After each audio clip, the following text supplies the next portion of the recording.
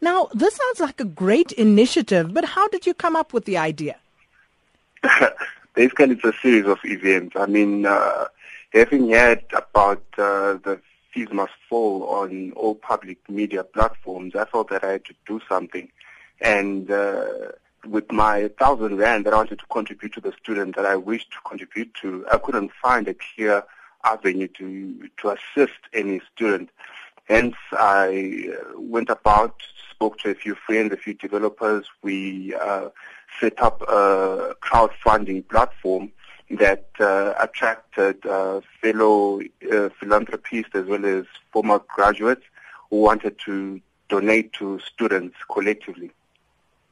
Now, how exactly does it work, Emmanuel? What's the process of application, verification, and who qualifies?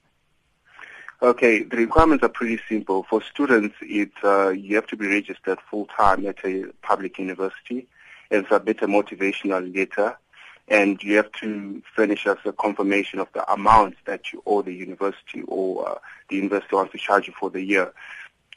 Basically, our requirement as Bursary Network is not to make a decision as to who should get the funding.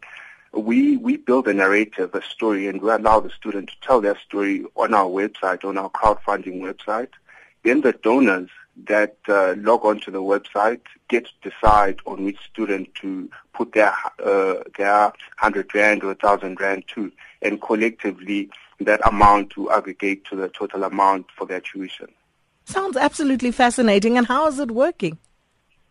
It's working fantastic. I mean, we've had multiple captains of industry, and some of them want to buy us out.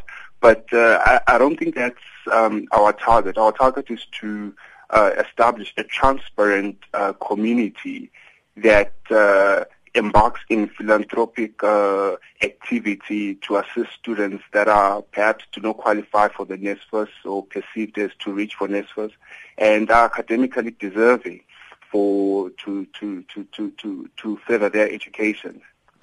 And Emmanuel, if people want to get in touch, how can interested people contact you? Okay, we're very active on social media.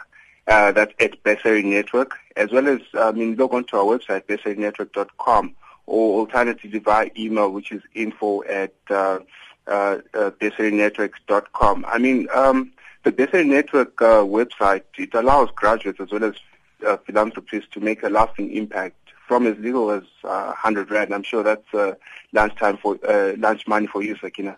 You can perhaps